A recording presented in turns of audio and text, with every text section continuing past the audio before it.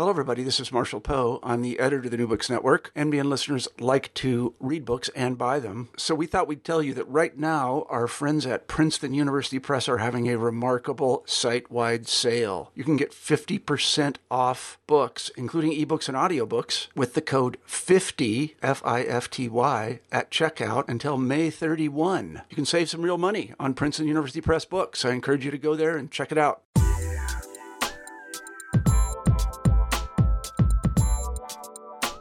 Hello, listeners, and welcome back to the New Books in Science and Technology and Society, a podcast for the New Books Network. I'm one of your hosts, Chad Vlasic. Today, we'll be talking to Dan Chard and Sigrid Schmalzer about their book that they edited called Science for the People, Documents from America's Movement of Radical Scientists. In a time where the politics of science have only intensified, this is a very appropriate addition to have. This book is indeed an edited volume featuring original documents from the movement of radical scientists and activists from 1969 to 1989, and also includes some recently declassified FBI files on the group, which hopefully we'll be talking about. Science for the People dealt with a number of issues from agriculture, as we'll hear, and genetic screenings, ideology and the sciences more broadly, just to name a very select few.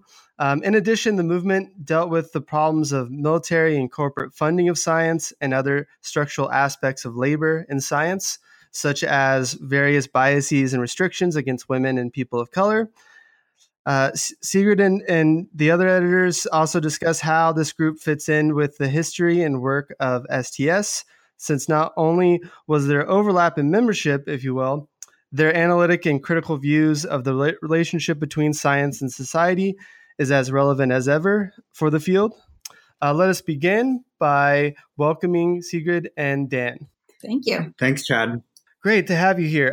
So just to get us started, why don't you just say a little bit about yourselves and about how you became interested in this issue of science and politics? Thanks. So I went to high school in the 1980s, and by that point, I was already identifying very strongly as an environmentalist. I thought I wanted to go into the environmental sciences in college so that I could pursue that interest, but I quickly realized that my skills and my interests lay more in the area of kind of ideas about science than in actual lab work. And I found a program, I was sitting at Wesleyan University, I found a program called Science and Society.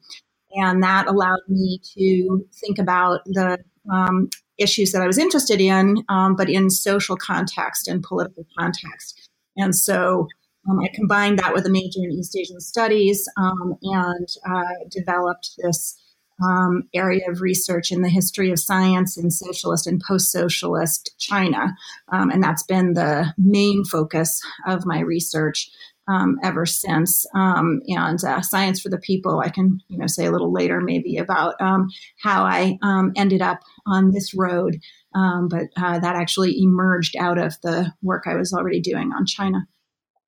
Yeah, and I don't have much of a background in science. I'm a historian, and I don't consider myself a historian of science, although maybe I am now after editing this book. But I was recruited onto this by Sigrid, and maybe during the interview, she'll talk more about how her interest in this specific book came about. But I have a background. I study post-World War II U.S. social movements and politics, and like Sigrid, have a background in different forms of left-wing or radical social movements. And I was really interested in the Science for the People movement when Sigrid introduced them to me, because I study movements of this period and I'd never heard of this group before. And they've been, once I started looking at the archives and talking to some of the members,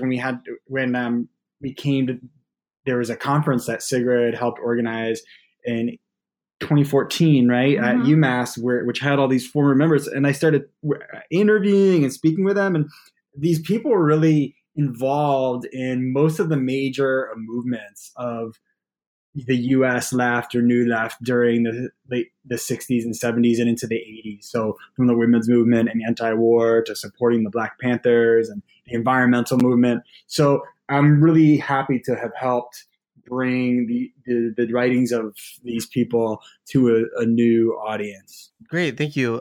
So in terms of getting started on this project, then did it start with the archive, or how did it come about? So actually, and I always feel like it's good politics to bring in this piece of it, especially for women academics.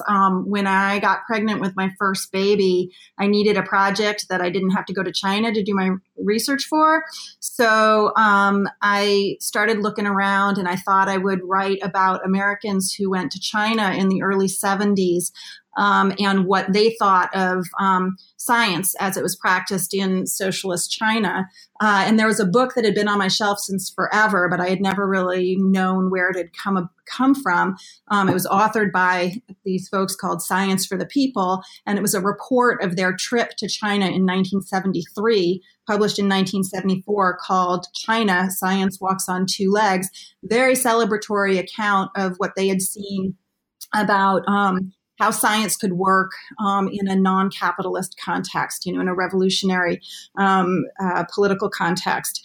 And so I was interested in kind of following up on that. I saw, what the list of the delegates who had gone, and I looked some of them up. I was able to make contact with some of them and start interviewing some of them, and kind of wrote up the findings. And in the process, I ended up kind of, as Dan was saying, once you get to know these folks, it's really exciting. And so, their interest was kind of what drew me to my interest in the history of science in socialist China as well. And even though, I tend to have a more critical perspective, time has gone by, and, I maybe know more about Chinese history than they knew at the time. And so my lens is more critical. I shared with them an excitement and an enthusiasm for learning from socialist China about, we're just expanding our ideas about the way that science and society can interact. So after talking to them for a while, one of them said, well, why don't you get us back together one last time, a real little reunion of the Science for the People. We haven't done that, and, we should do it. We're all getting old and this kind of thing. And so I thought, UMass would be a good place to have this because it's, accessible both to Boston and New York, and there's still a lot of Science for the People in those two areas. And I threw the invitation open, and so many people said yes that before we knew it, we were applying for National Science Foundation funding for it. And everybody seemed to want to co-sponsor it. Everybody was really excited about it. So we held this big conference in 2014 here. It was called Science for the People, the 1970s and Today. And about 60 people ended up presenting. About 200 people ended up attending. And we had panels on all sorts of different topics where we would actually we would include people who had been involved in Science for the People and could give us an analysis that resonated with that movement, and then people who were working on similar issues today. So that was the goal of that conference, and we have it all archived on this website, science-for-the-people.org. And we invited people also to share their materials, which, if they're in paper format, have been archived at UMass Amherst in our archives here. And some of those materials have also been scanned and put on that same website so that it's a resource there. And so that's, and then 6 of us from, who attended that conference got together and decided that we wanted to put together a volume to collect some of these primary sources and make them available for a next generation. Do you want to add to that, Dan? Yeah. And then, 6 of us started on that project, but it ended up being, and all 6 of us ended up contributing, but the 3 of us became the main editors, and that includes Alyssa Botello, who wasn't able to do the interview, but we want to give her a shout out and some recognition. But she's a PhD, MD student at Harvard. Yeah, and Sigrid, yeah, so I was partially recruited by Sigrid to work on this project, and I'm glad I did. Great. So as we get started here with the book, we have some of that discussion in the introduction about this 2014 conference. In addition, we hear a little bit about the group itself and how it went about creating, basically participation in these kinds of science-related political activism. So I was wondering, in terms of the group itself, could you talk a little bit about how they recruited in terms of, like, for instance, the bi-monthly magazine and things like this, where they got people to be more aware of the issues, and maybe you can even talk about the disrupting of various conferences. Yeah, sure, I can do that. Maybe it'd be helpful for your listeners if I just did answer that question with a brief overview of the organization's history. Science for the People was originally founded in 1969 as CESPA, Science and Engineers for Political Action. Social and Political Action. And that's happens at the December 1969 meeting of the American Association for Arts. I'm sorry, the American Physical Society. No, I was going to go back to the American Physical Society in 67. I'm sorry. The American Association for the Advancement of Science, is when it's in 1969 is when it's formed. But prior to that, 2 years earlier, 1967, at the American Physical Association Society, Charles Schwartz, who later plays a major role in Science for the People, he had passed a resolution within the APA, the American Physical APS, I'm sorry, the American Physical Society, to have a resolution, and you can read this in the book, the resolution that he passed to try to get the members to make a state. He was just trying to make it so that you can have a political statement made by the group, but because he wanted the group to have a political statement against the U.S. war in Vietnam. And it became this big controversy where people in the American Physical Society we're saying, science is politically neutral. We shouldn't be engaging in politics. But Schwartz was saying, well, that's not true. It is political, and to not take a stance has political ramifications, because by doing so, we're helping legitimize this brutal, awful war. So the so-called Schwartz Amendment was defeated through, in the efforts to pass that resolution. But that leads to this, contributes with the escalation of the war and the Black Power movement and the growth of the women's movement, a radicalization of a certain sector of scientists, many of whom also participate in March 1969 in this big walkout at MIT against Nixon's ballistic missile program and anti-ballistic missile program. And those things culminate in the foundation of this group in 1969. And so one of the major activities of Science for the People, which is a term I'm going to use because it's easier rather than CESPA, is their annual disruptions of annual meetings of the American Association for the Advancement of Science, which they would refer to in short as AAA $ instead of an S, as their kind of way of joking, satirically associating this organization, which is the largest scientific body in the world then and now, with capitalism and capitalist imperatives. So they would disrupt these meetings. These meetings were places where they could get together and organize, and they would leaflet. They would have their literature tables. They'd have alternate symposium and workshops and panels and sessions, but they would also, in some cases, disrupt sessions that they thought particularly offensive. For example, at one point, they presented Edward Teller, the father of the hydrogen bomb, with the annual Dr. Strangelove Award, which is based on a 1964 Stanley Kubrick film about the arms race, and as a way of mocking him. At another point, Hubert Humphrey, who is the vice president under Lyndon Johnson, who had escalated the war in Vietnam, he was at this point, it was during the Nixon administration. He's back to being a senator, but he speaks at the conference, and he's Science for the People members take over the stage, and they refuse to leave until it's agreed that they can keep all their signs that say things like Humphrey, pimp for U.S. imperialism,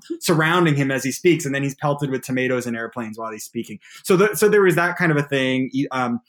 But there's also all kinds of other programming and movement and activism that Science for the People did. You had things like using research as activism. So, for example, the Madison Collective exposed the Army Math Research Center, which had been bombed by some leftist militants in 1970.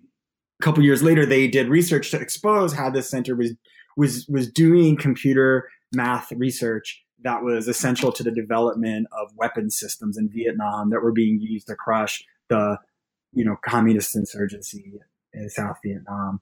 And so that's just one example of research.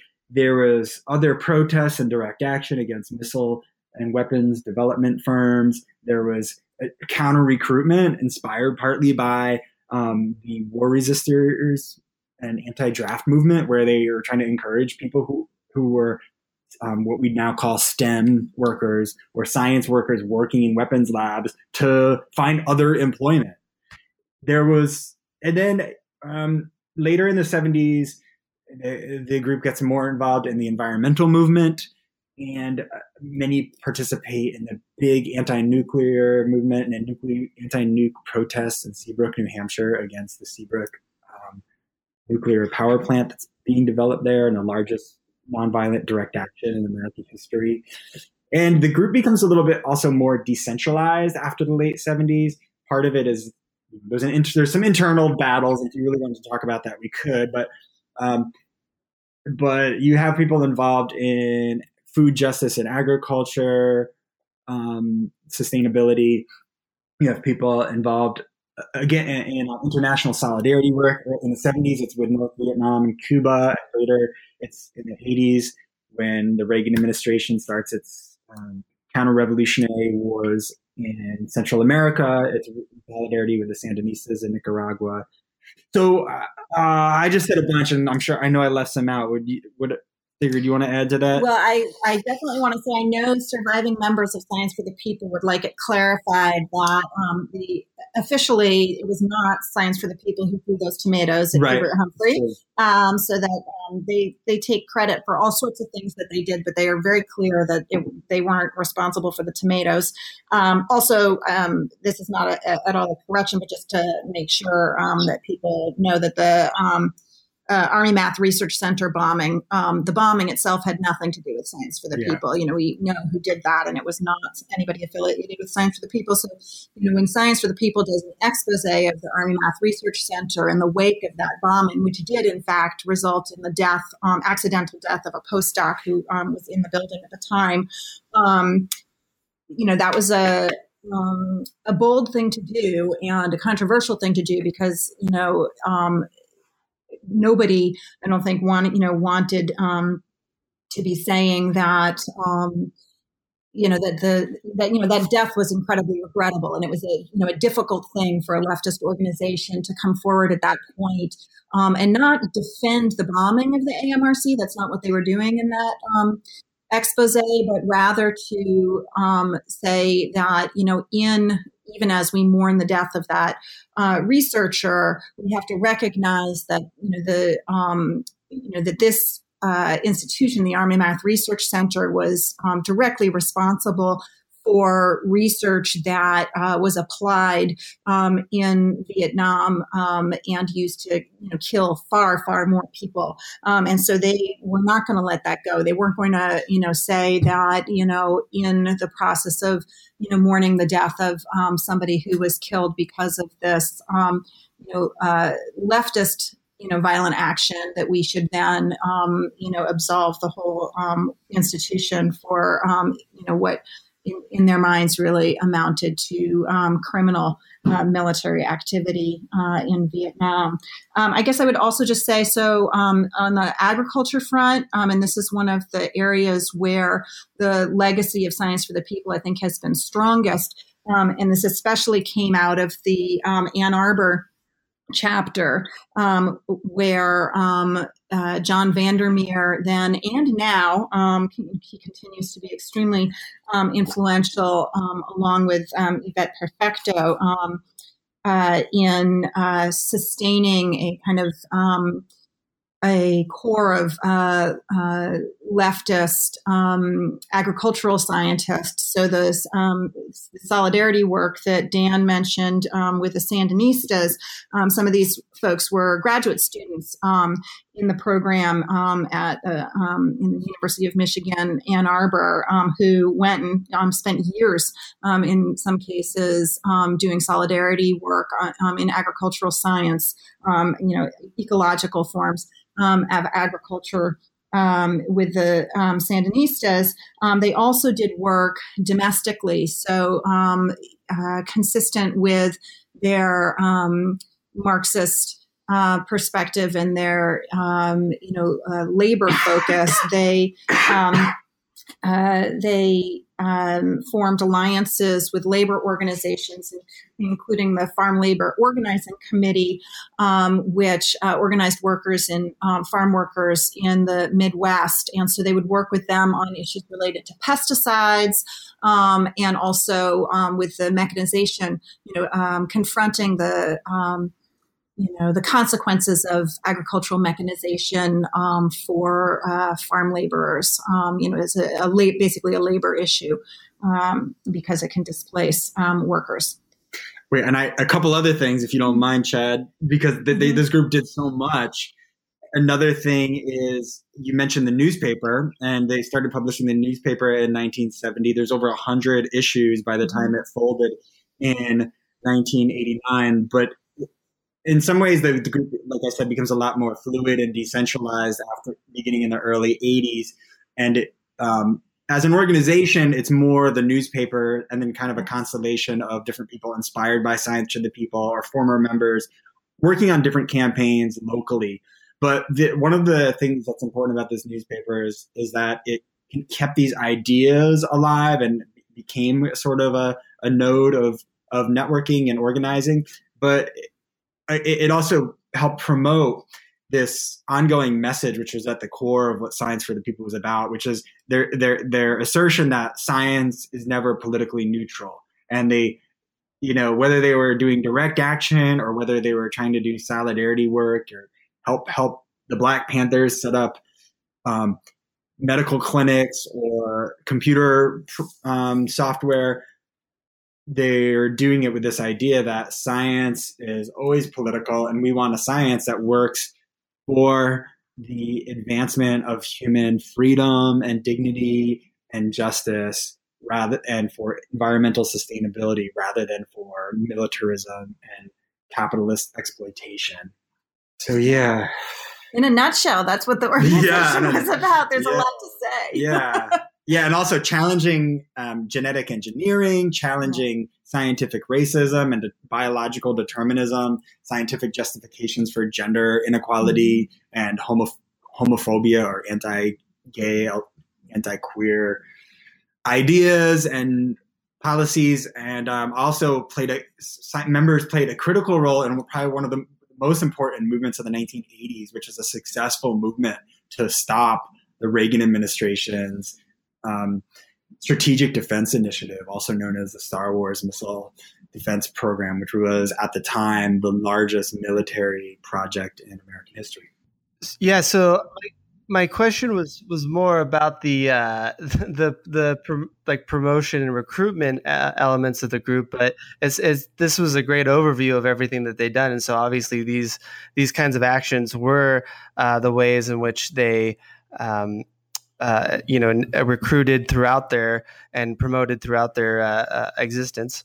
So on that, sorry. When you're looking at like what, brought people in, so that they're organizing on college campuses, right, for the most part. And so there are a lot of people who, come to it because they are, members of these campus communities, and they become, involved through that kind of networking. But then more broadly, the magazine acts as a very important point of entry. And I think a lot of people, as we were doing researching the book, one question that we were asked periodically is, how are you defining a member of Science for the People? And I think the very fact that is a difficult question to answer speaks to some of the organizational structure, because frankly, people, when we were having the conference, would identify themselves as former members of the organization who, really had just been subscribers to the magazine. But for them, that was, they felt connected to this movement because they were supporting the magazine through their subscription, because they were reading it, potentially they were also contributing to it. But that, that involvement in and of itself was an important way for people to feel connected to this movement, and people who now, to this day, feel connected to the movement, such that when the call went out for the conference, they signed up, and now that the organization has actually been revitalized, and there are people who whose connection to the organization was via the magazine, who are now moved to to participate. And they also did a lot of recruiting, through the AAAS meetings and conferences, and with their counter recruitment efforts, and in anti-war movement networks and other leftist networks. Mm-hmm. And in terms of what's unique about this movement, could you speak a little bit more about their interventions in terms of their intellectual sort of point of view here when it comes to an ideological critique of science? So in the first chapter, we have a number of documents, ranging from the 1970s to most recently in 2014. So could you speak a little bit about maybe the consistency of their critique and some of the different elements of their critique of mainstream science? Sure.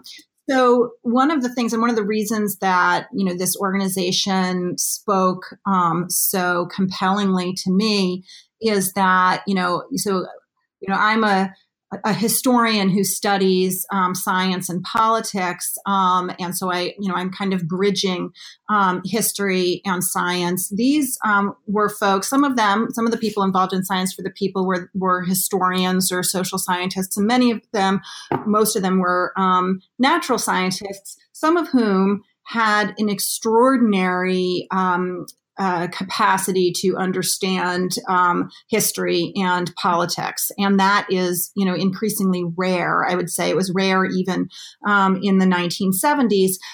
But these were folks, Dick Levins, Dick Lewontin, Stephen Jay Gould, Rita Arditi, many others. Jonathan Beck, I could go on and on, but Ruth Hubbard, another great example. These are people who were steeped in political analysis. They and especially in the political analysis that comes out of the Marxist tradition. So these were people who had read their Marxist history and political philosophy, and were able to apply it very thoughtfully in a very deep and rich manner to the politics of science in their own day. They drew in particular from the writings of British Marxist scientists from the interwar period, people like Bernal and Haldane and Hogben, Needham, people who themselves identified as Marxists, who drew on understandings of political economy to analyze, where science and politics were going at that point. And the 1970s was quite different. It was a different historical moment, to be sure. So the analysis was going to change because of those differences. So, for example, especially people like J.D. Bernal in the early 20th century England, was very enamored of the way that the Soviet Union had organized science and was really advocating for the development of kind of a big state-sponsored science system of the kind that the Soviet Union had accomplished, and thought that that was really the kind of the big solution to the problem. The folks in the 1970s, by that point, the U.S. had actually produced big science here in the U.S. And state-supported science was a thing, but it was in a capitalist context, and so the emphasis shifted, somewhat, and it was no longer about how to produce a big state science, how to produce big state science, but rather a critique of the state corporate scientific access, and to question how big science had come to serve capitalism and imperialism rather than serve the public interest as those early 20th century Marxist scientists had envisioned. Another kind of major important difference was the way in which race and gender came to be recognized as very important kinds of oppression and axes for analysis. So they were not necessarily always successful in figuring out how to prioritize race and gender to the same extent as looking at class oppression under capitalism. And there we talk somewhat in the book, especially about the feminists in the Science for the People movement, who have expressed considerable frustration about the limits to which they were able to pursue a feminist critique of science within Science for the People. So there were gaps, but these were definitely subjects that were on the table, and that many of the members of Science for the People were explicitly and passionately committed to. But I think, Dan, the kind of the overarching point, Dan already expressed and put it really well, that this is really about the impossibility of seeing science as in any way politically neutral. And they come back to this over and over again. And no matter what subject they're looking at, whether, it's agriculture, whether it's, racism in biology, whether it's, computers, you name it, when it comes down to it, the crux of the analysis, it's about power. It's about seeing how, that without an analysis of power, you don't understand why science isn't working. And so if it's about technology, it's not that technology is good or bad. It's that technology serves the people in power, and that if you want technology to serve the people, you've got to pursue a revolutionary politics that puts the people in power. And you can't expect technology to serve the people unless you have a revolutionary politics. And that will be true with agriculture. If you're wondering why chemical corporations, or why why we have we use so many pesticides, it's not simply, a matter of people trying to kill the bugs in their garden, right? You have to understand the political power and the economic power of chemical corporations, and how that influenced the direction that research into insects took in this country. So it always comes back to power, and that's really at the root of it, and that's what they got from their Marxist predecessors, and what continues to inform the movement today. Can I add something to that? I just a couple of things that I think why Science for the People is important or cool or inspiring, even though as historians and, just critical thinkers, we can't just romanticize them and not recognize their limits, but I still do find a lot of inspiration from them. And one of them is the fact that, there's the myth of science as politically neutral is so heavy that, just the idea of science as political activists and radical political activists, it's just interesting. And I think for those most of your listeners are probably, if not scientists or STEM workers, then people who are in the field of STS. But I think it's encouraging for them or listeners to know, if you're a scientist or a STEM worker, you can be politically active, and you can be politically active in your own field and in your own place of work. And I think that's where often we can be most effective in political activism. And it's actually partly why Sigrid is more involved in the current Science for the People than I am. I've helped write this book, and I'm happy to help guide with historical insights. But because it's not my main area of focus, my political activity, I've focused in a little bit in other places. But I think keeping that in mind, that wherever we're at, wherever our job is, wherever our field of work, or whatever our community is, there's a way to be politically active and to critique power and to challenge power in collective efforts with others and in solidarity with people in other locations. So that's another thing I would take away from this. Definitely. Yeah, absolutely. So when it comes to their critique of science, they also oftentimes they develop alternatives, right? So whether that's Stephen Rose talking about a more relational approach to science, and especially biology, to other alternatives to various kinds of research, right? So including the ideas around nuclear conversion plants and the People's Math Research Center. So could you talk a little bit about some of these alternative thoughts and actions that they had? So because they definitely have some articles in here where it is primarily a critique of mainstream science for its use in capitalism, but they also sometimes develop these and organize around these alternatives. So could you talk a little bit about that?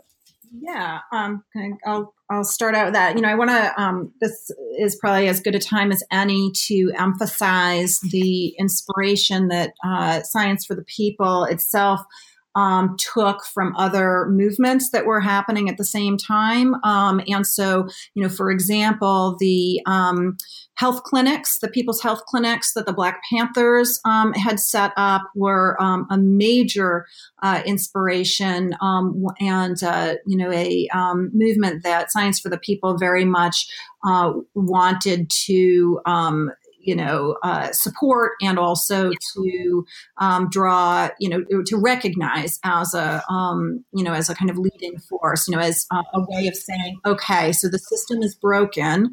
What do we do? Of course, we advocate to, transform the system, but in the meantime, people are hurting, people are dying. We also need to be creating the alternatives on the ground. And for the Black Panthers, that was about creating these free community clinics where people of color, in particular Black people in communities that were often far away from hospitals, and in any case, if they could get to the hospitals, they were not confident that they could get appropriate care from people who didn't, understand the needs of their community, or who were, blatantly racist. And so they formed, an alternative network of clinics across the country. So that, that's an example of the kind of inspiration they took. In, the closest thing that you could call, to a manifesto of Science for the People, and this is actually document 1.1 in the book, a document called Toward a Science for the People. The version that we have here was published in 1972, although the kind of first draft of the document was more like 1970. But in that, they do this thing, the very thing that you're saying, Chad. They don't just offer the critique, but they end it with, okay, well, what would a Science for the People look like? What should we do? And they have a list here of 6 different ways in which scientists can actually do their work differently. One would be technical assistance to movement organizations and oppressed people. So this included direct assistance, for example, to the Black Panthers Panthers and the Young Lords, and the Farm Labor Organizing Committee. Number two, foreign technical help to revolutionary movements. So that included their work helping revolutionary movements in Vietnam, in Nicaragua, Cuba. Number three, people's research. This they say, quote, unlike the technical assistance projects described above, these are areas in which scientists should take the initiative and begin developing projects that will aid struggles that are just beginning to develop. For example, workers in the medical and social sciences and in education could help design a program for client-controlled daycare centers, which would both free women from the necessity of continual childcare and provide a thoroughly socialist educational experience for the children. Number four, exposés and power structure research. That's, what Dan was talking about before with the Army Math Research Center. They also did a very influential expose on the Jason group, this secretive group of scientists that the government hired to advise them on military matters. Number five is ideological struggle. And so this is basically the creation of the magazine would count here. Also, they made numerous curricula, school curricula. We have one example in the book of from what they call the Feed, Need, Greed school curriculum on agriculture and what we would today call food justice. Number six is the demystification of science and technology. So basically this is, what today some people might call science communication, right? So actually trying to explain scientific ideas and, the content of science to the general public. However, unlike a lot of the folks who are involved in science communication today, they saw this explicitly in political terms. And that's why they use this term demystification, which is, a term that Marxists commonly use to indicate that it's not just about explaining concepts, but actively subverting the way in which the power structure keeps people ignorant of the knowledge that they need in order to liberate themselves. Yeah, and that's you mentioned, Chad, and so did Sigrid, the alternative Army Math Research Center. They called for a People's Math Research Center. They wrote this large book, that about 3/4 of the book was analyzing, exposing, critiquing the research used by the AMRC. But then at the end, and we have some of it excerpted in our book, they outlined this People's Math Research Center and how it would be funded. And a big part of it was saying, we need to demystify this science and make this center available to all these different movement organizations and community organizations who could use it for their own projects. And they even went so far as to talk about how they would try to get the funding for that. Similarly, there was also this movement in the 80s that some Science for the People were members of that was seeking to convert the U.S. nuclear laboratories in Livermore, California, and Los Alamos, Mexico, into some other sort of research center that would have similar purposes, being used for the people, and research would be used for development of human welfare rather than militarism. You've already touched up on this, but a number of these chapters also discuss these attempts to integrate not just scientists, regarding these kind of politics, but also getting non-experts involved, and whether it's talking about a kind of participatory technology or research, as you mentioned. So I was wondering if you could talk about some of those cases. Well, I know one was there was a technical assistance program that the Boston Science for the People chapter was involved with, and they were trying to set up radio and communication and other technology support for the Black Panthers and other local organizations. And they had a vision of expanding it further. Some of the limitations were that this was a small collective of people mostly working volunteering in their free time. And sometimes they had challenges their goal was to teach other people how to do this technology themselves, but often it ended up being a free repair or technology advice service, and they weren't able to move beyond that with their limited resources.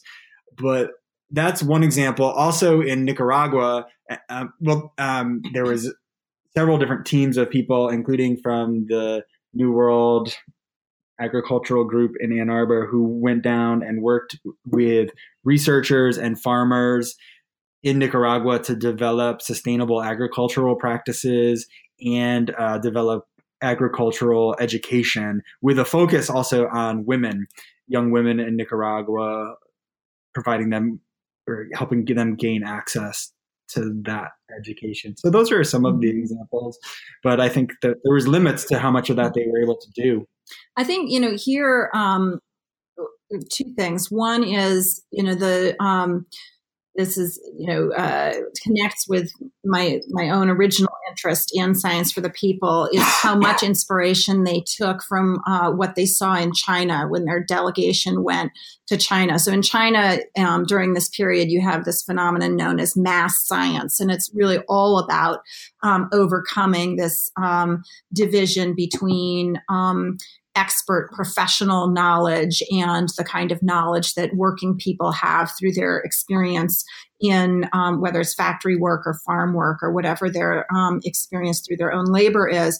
And so they called this, mass science, the idea that people who were not professional scientists had something real to contribute to scientific knowledge. The temptation today, I think, would be to connect this with this thing we've come to call citizen science, right? Where there's an interest in encouraging lay people to get involved in participating in scientific research in different ways. But I think there are a couple of distinctions that are really important to keep in mind. One is, again, the political. Today, this phenomenon we call citizen science can be and has been mobilized, as much to support science that is in fact profiting companies as it is necessarily to support people's needs, and where it has served people's needs the best, I would argue it's where scientists are collaborating with grassroots organizations. So it's not just about kind of mobilizing, people just out there, loosely. It's about creating active solidarity with organizations on the ground. And a really good example of this would be the work of the Pesticide Action Network, which also has has its origins in a connection with Science for the People. I don't think it would be fair to say it actually emerged from Science for the People, but there's overlaps in the people, and there was some inspiration there. Margaret Reeves is somebody who was active in the original Science for the People, who now works for Pesticide Action Network and is also involved in the revitalization of Science for the People today. She was at the first national convention of the new Science for the People that was just held in February, actually at Ann Arbor. And she emphasized that in their work, they make it a rule that they provide scientific expertise and support to people who are concerned about pesticides in their communities. But the rule is that they've got to work with an organization that's working at the grassroots to do this, and that has a policy goal in mind. So this this idea of kind of participation, of getting lay people involved, is really important, and it definitely was a very important part of the vision of Science for the People. It's also kind of science by the people, but not in a kind of depoliticized sense that citizen science often is. Not always, but often is. It is about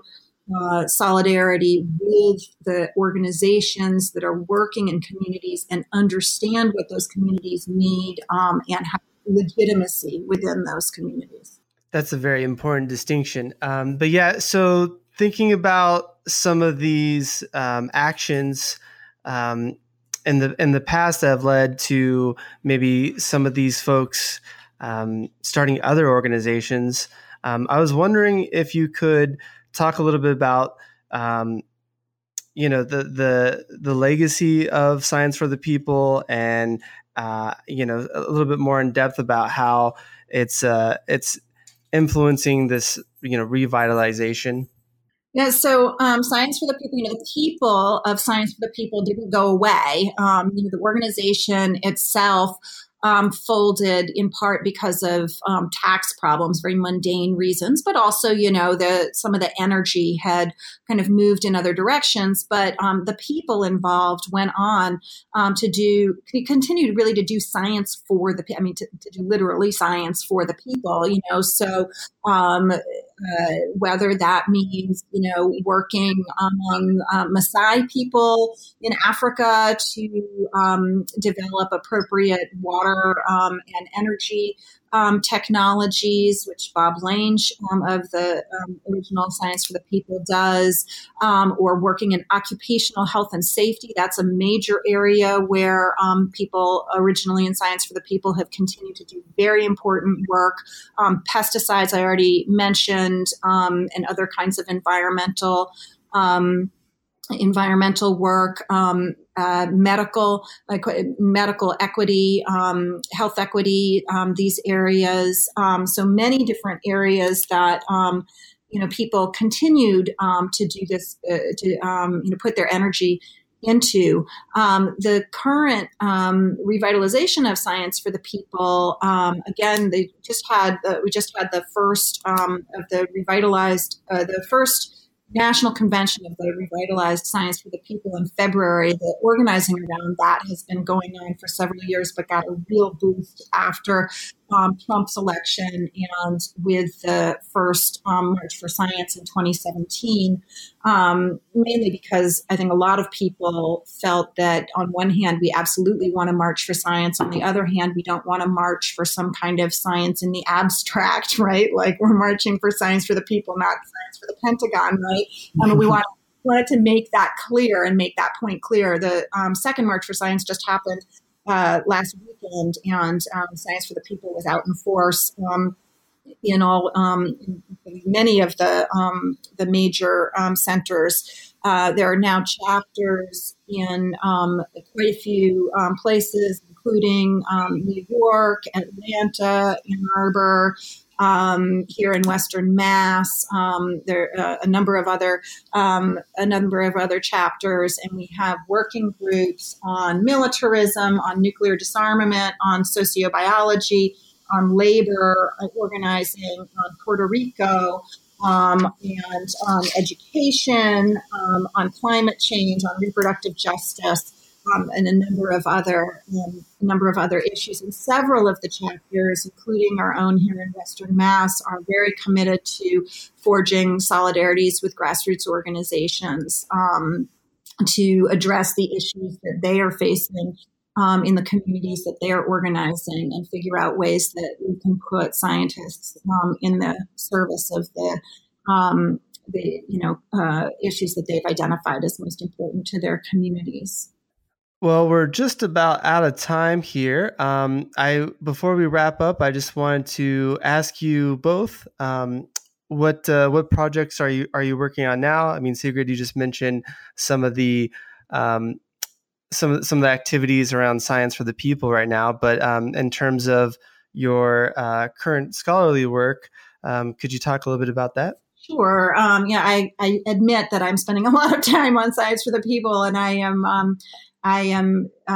thinking about it as a hybrid of scholarly and activist work, and also working to launch a book series with UMass Press called Activist Science and Technology Studies. So that is just in formation now, but we are looking for book manuscripts that will, help science and technology studies reclaim these radical activist roots and kind of build on the important legacies of that important cross-fertilization between science for the people and science and technology studies. On the China side, I'm continuing to work on agriculture. My recent work was on, my book was called Red Revolution, Green Revolution, on scientific farming in socialist era China. And now I'm working on agricultural terraces and the kind of significance of terracing campaigns in the Mao era and the way in which they formed an important foundation for the conservation and agricultural heritage work in more recent times around agricultural terracing in China. And my research is not on terraces, but on terrorism. So I'm writing a book. I'm finishing up a manuscript for a book. It's called Nixon's War on Terrorism. The FBI, leftist guerrillas, and the origins of counterterrorism, and it's with the Power, Politics, and Society series at the University of North Carolina Press, and it's looking at how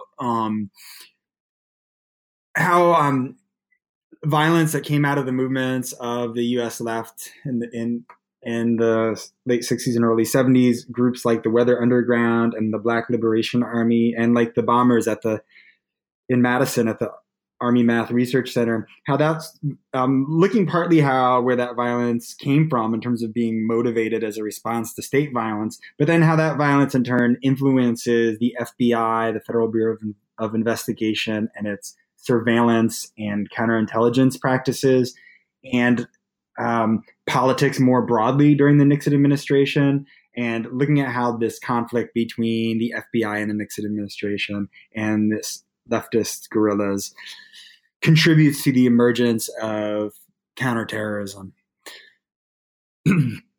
So, and efforts to revive also, and efforts to revive earlier Cold War surveillance state in the name of fighting terrorism. So it has ramifications also for our post 9/11 era, where we do have a revitalization of a surveillance state and counterterrorism that's even being directed at movements like Black Lives Matter and the anti-pipeline indigenous protesters in the Dakotas, et cetera. Well, those sound like very interesting projects. I hope that when your book comes out, that you consider, joining one of our New Books Network podcasts for an interview. To wrap up for today, I wanted to thank our guests, Sigrid and Dan. And their book, again, is Science for the People, Documents from America's Movement of Radical Scientists, edited by Sigrid Schmalzer, Daniel Chard, and Alyssa Botello, with contributions from Thomas Connor, Colin Garvey, and Ben Allen, along with really well over a dozen contributions from various Science for the People members. Thank you again. I really enjoy it. Take care. Thank you so much. Thanks.